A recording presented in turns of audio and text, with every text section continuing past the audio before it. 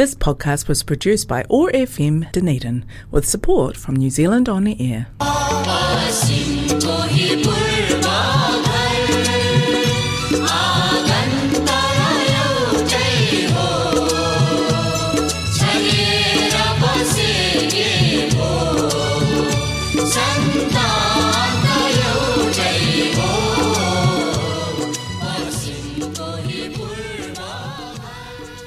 नमस्ते।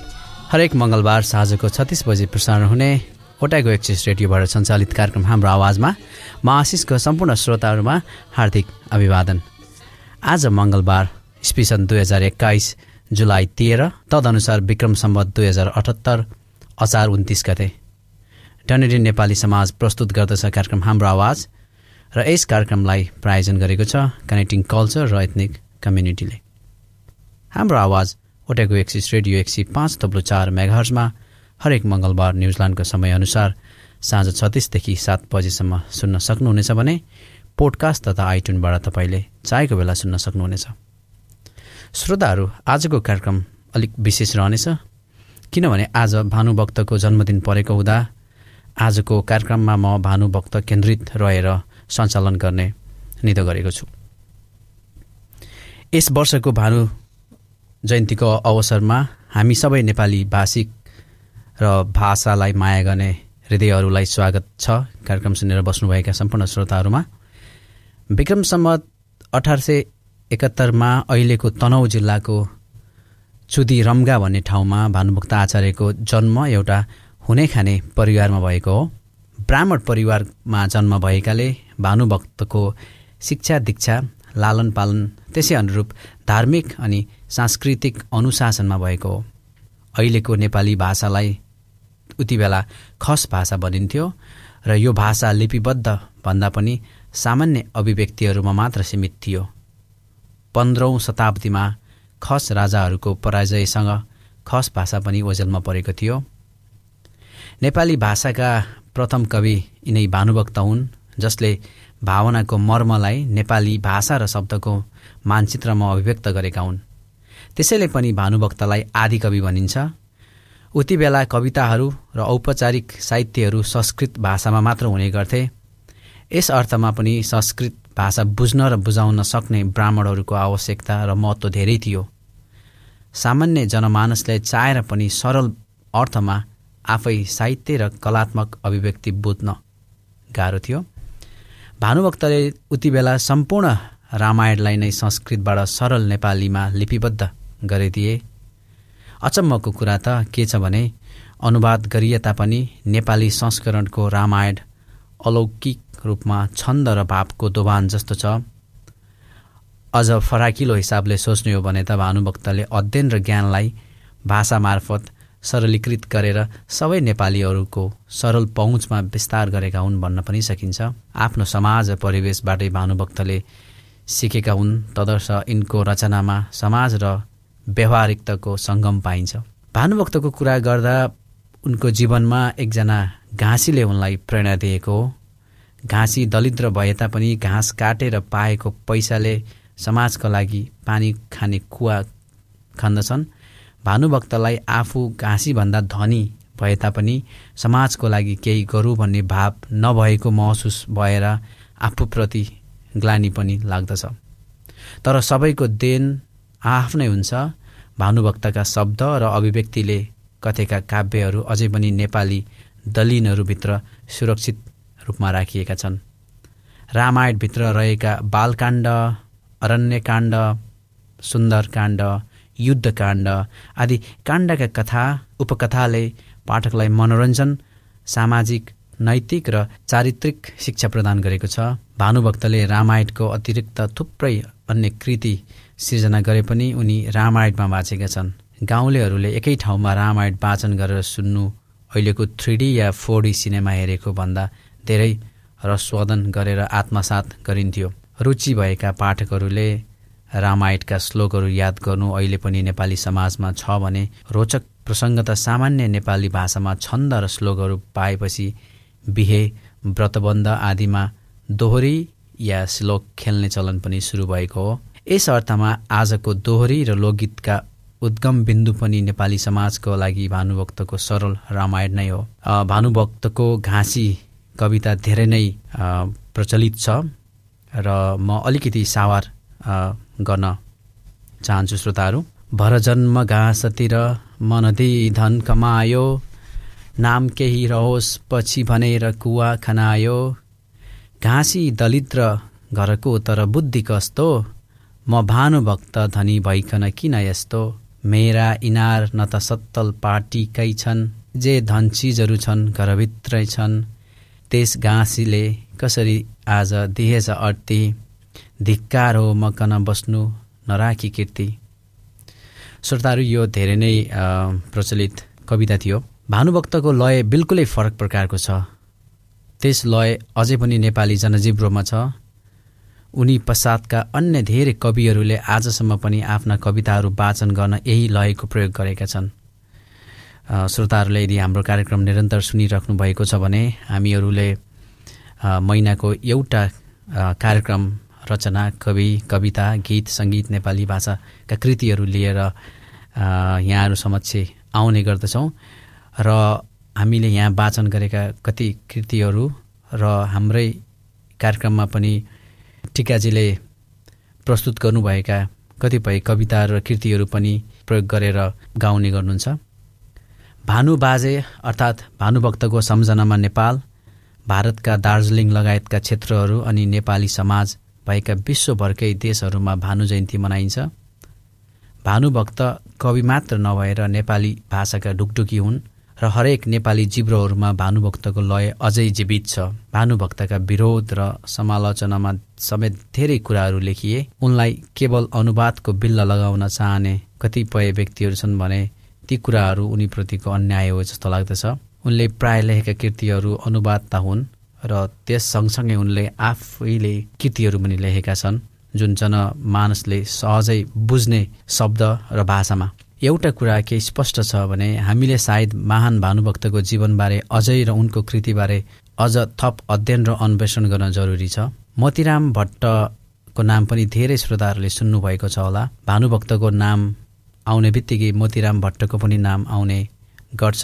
युग कवि मोतीरामले भानुभक्तका धेरै अन्य कृतिहरू प्रकाशमा ल्याएका हुन् भने कतिले त भानुभक्तका अधिकांश कृतिहरू मोतीरामले लेखेका हुन् भनेर पनि भन्ने गर्दछन्।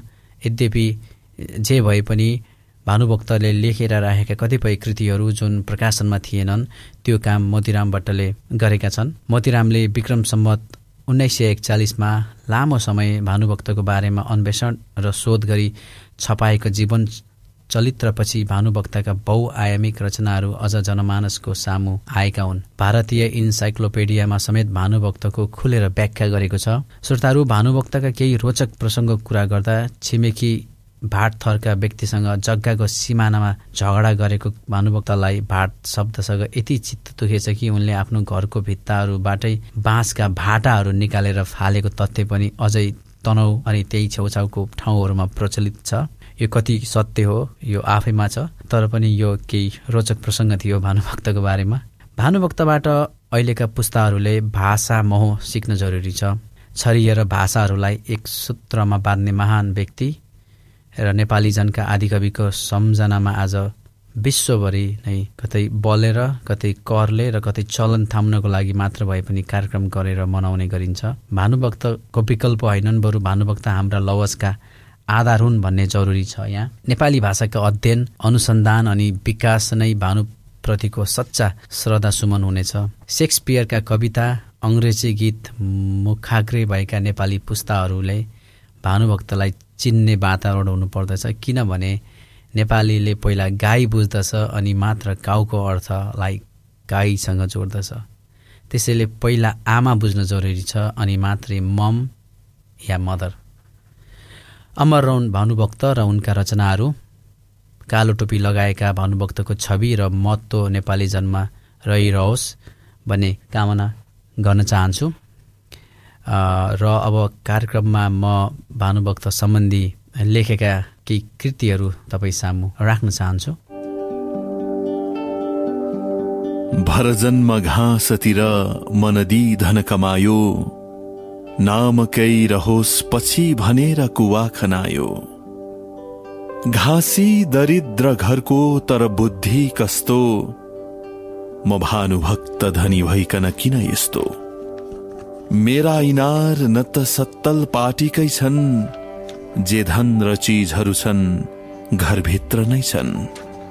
त्यस घाँसीले कसरी आज दिएछ अर्ती, धिक्कार हो मकन बस्नु नराखी कीर्ति, धिक्कार हो मकन बस्नु नराखी कीर्ति। श्रोताहरू, भर्खरै सुन्नुभयो तपाईहरूले भानुभक्तको घाँसी कविता, जुन मैले अघि पहिला वाचन पनि गरेको थिएँ। सायद मेरो स्वर त्यति राम्रो छैन, र पनि म अब अर्को नेपाली छन्द कविता जुन भानुभक्त र घाँसी सम्बन्धी रहेको छ त्यो वाचन गर्न चाहन्छु। र यसका कवि हुनुहुन्छ कविराज नरनाथ आचार्य, र छन्द रहेको छ शार्दुल विक्रडित। 20 सालमा कवि भानुभक्त ससुरालीका घरै जाम बनी, जान्थ्या घरतिरबाट कोस तिनमा थियो कुवा एकनी। जेठ मास पोर छ घामले कविजीका बाधा गर्यो देहमा, खान्छु पानी बनी गया कवि ता कुवा थियो सेपमा। खाए पेटभरि पानी तहीँ ती बस्या एकछिन त आराम लि, कुवामा स्थिरबाट घाँसीजनले एक भारी ठुलो घाँस लि। आयो भारी बिसाई पानी पी, खुप्ताइ बस्यो त्यो पानी, देख्दैमा कविलाई सज्जन भनी ठानेर सोध्यो पनि। कहाँ हो घर जानु छ, कहाँ कसमा हुनु भो भनी, सोधेको सुनि भानुभक्त कविले काम ठाम बताए पनि। बाजे सज्जन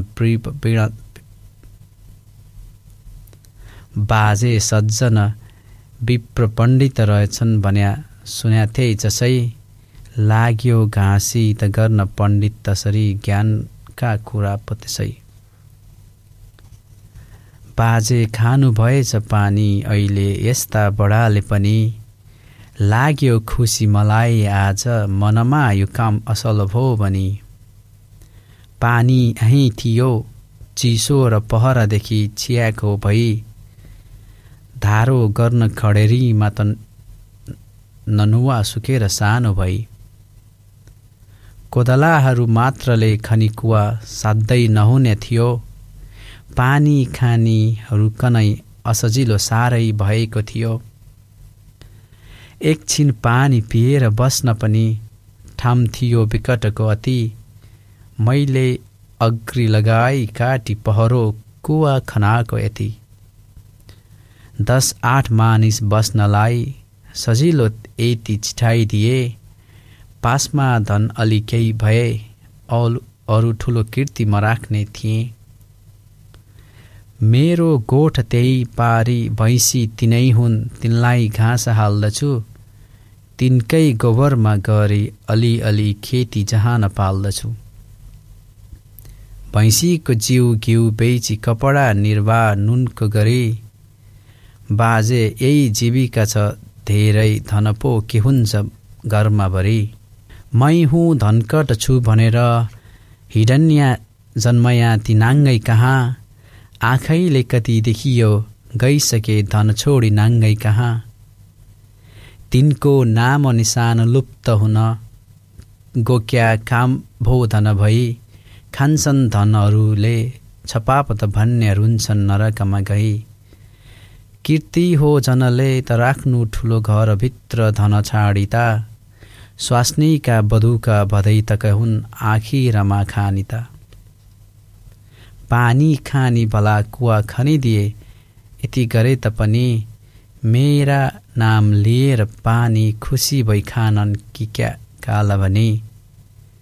मेरो बुद्धि छ है भन्नु हजुरले के ठान्नु भो आज लौ, जान्छु भैँसी गए पुरै पुगिसके फर्काउन पर्छ धौ। यस्ता बात गरी घाँस बोकिने त्यो घाँसी गए थियो जसै, घाँसीका सब बात सुनेर कविको मन त भयो छक त्यसै। घाँसी ब्रह्माण्ड पन्थ जैसी तिरछन् कमाई धनका गरीब, सत्सङ्गत सुनि त्यो पुराण गरुडको बात गर्नमा को हरिप। त्यही बिचमा कविका त त्यो मनबिसे जुन भावना भयो त्यही बातका कविता यी पदहे दुई हुन् लोकमा प्रसिद्ध छ जो। र यो मिठो कविता रहेको थियो श्रोताहरू। अब कार्यक्रममा म भानुभक्तबाट अलिक पर गई केही नेपाली गीतहरू बचाउन चाहन्छु। र मैले आजको कार्यक्रममा पहिलो गीत लिएको छु आस्था ब्यान्डको हरफल।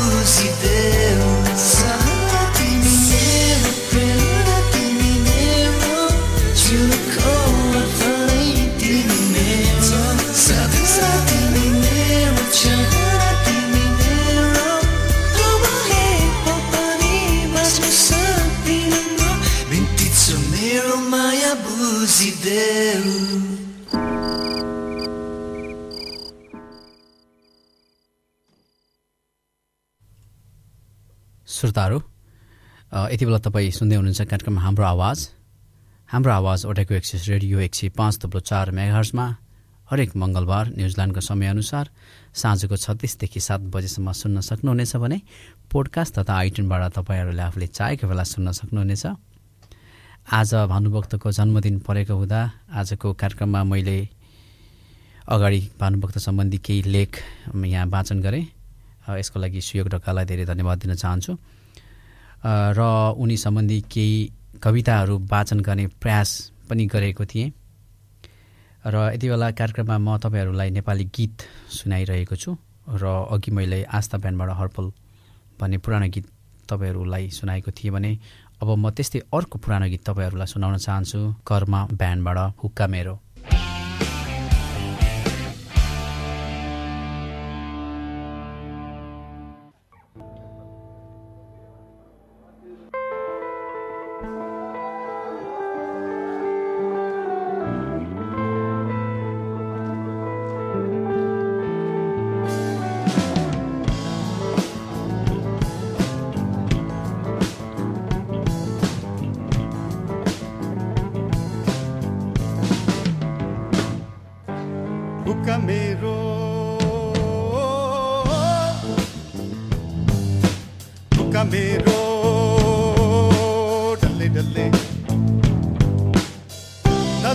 नलिनलाई खान्न नलिनलाई खान्न यति राम्री मोटीलाई अघि नलाई जान्न अघि नलाई जान्न तल्ला घरको तल्ला घरको बुढाचौकी माथला घरको कुर्सी माथला घरको कुर्सी जोन खेर जान्छ गरी यता र उति गरी यता र उति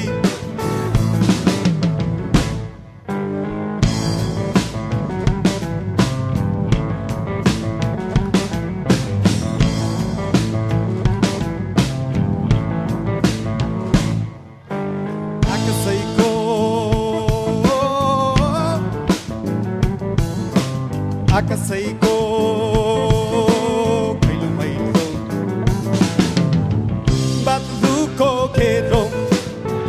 बादलुको घेरो जोवन खेर जान्छ गरी यता र उति गरी यता र उति उकालीको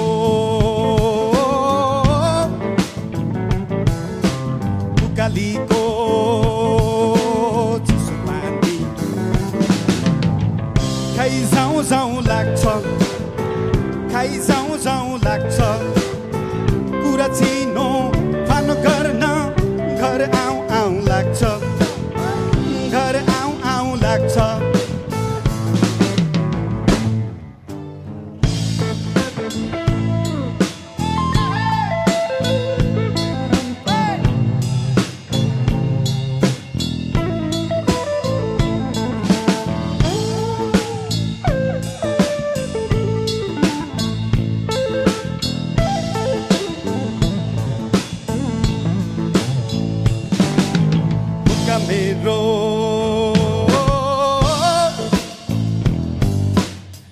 मेरो डल्ले डल्ले नलिनलाई खान्न नलिनलाई खान्न यति राम्री मोटीलाई अघि नलाई जान्न अघि नलाई जान्न। श्रोताहरू, कार्यक्रमको निर्धारित समय सकिन लागेकोले तपाईँहरूलाई हाम्रो फेसबुक पेजमा आफ्नो प्रतिक्रिया दिन अनुरोध गर्दछु। जाँदा जाँदै हाम्रो आवाजका प्रायोजक कनेक्टिङ कल्चर र यो आवाज तरङ्गित गराउने ओटाइको एक्सिस रेडियोलाई धन्यवाद। त्यस्तै गरी भानुभक्तको बारेमा जुन लेखिएको भानुभक्त सम्बन्धी सूचना थियो, भानुभक्त सम्बन्धी जुन इन्फर्मेसन थियो, त्यसको लागि सुयोग ढकाललाई पनि धन्यवाद दिन चाहन्छु। र यो पछिल्लो समयमा बजेका दुईटा गीत हर्पल र हुक्का मेरोको स्रष्टाहरूलाई पनि धन्यवाद दिँदै आउँदो मङ्गलबार साँझ 36 बजे फेरि भेट्ने बाचाका साथ प्राविधिक मित्र जियोफ र म आशिष आजको कार्यक्रमबाट बिदा हुन चाहन्छु। नमस्ते, शुभरात्रि।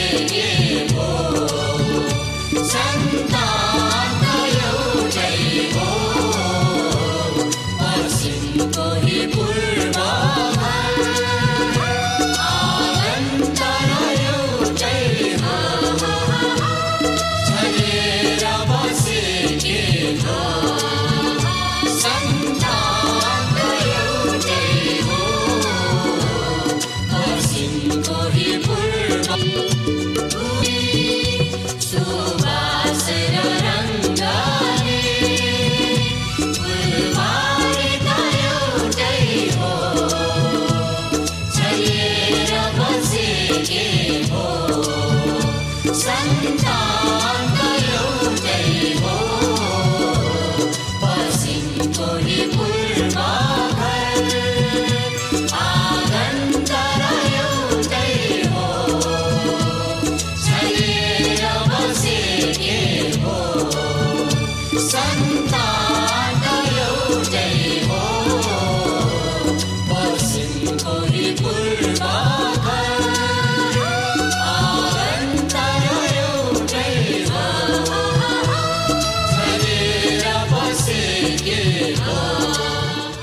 This podcast was produced by OAR FM Dunedin with support from New Zealand On the Air.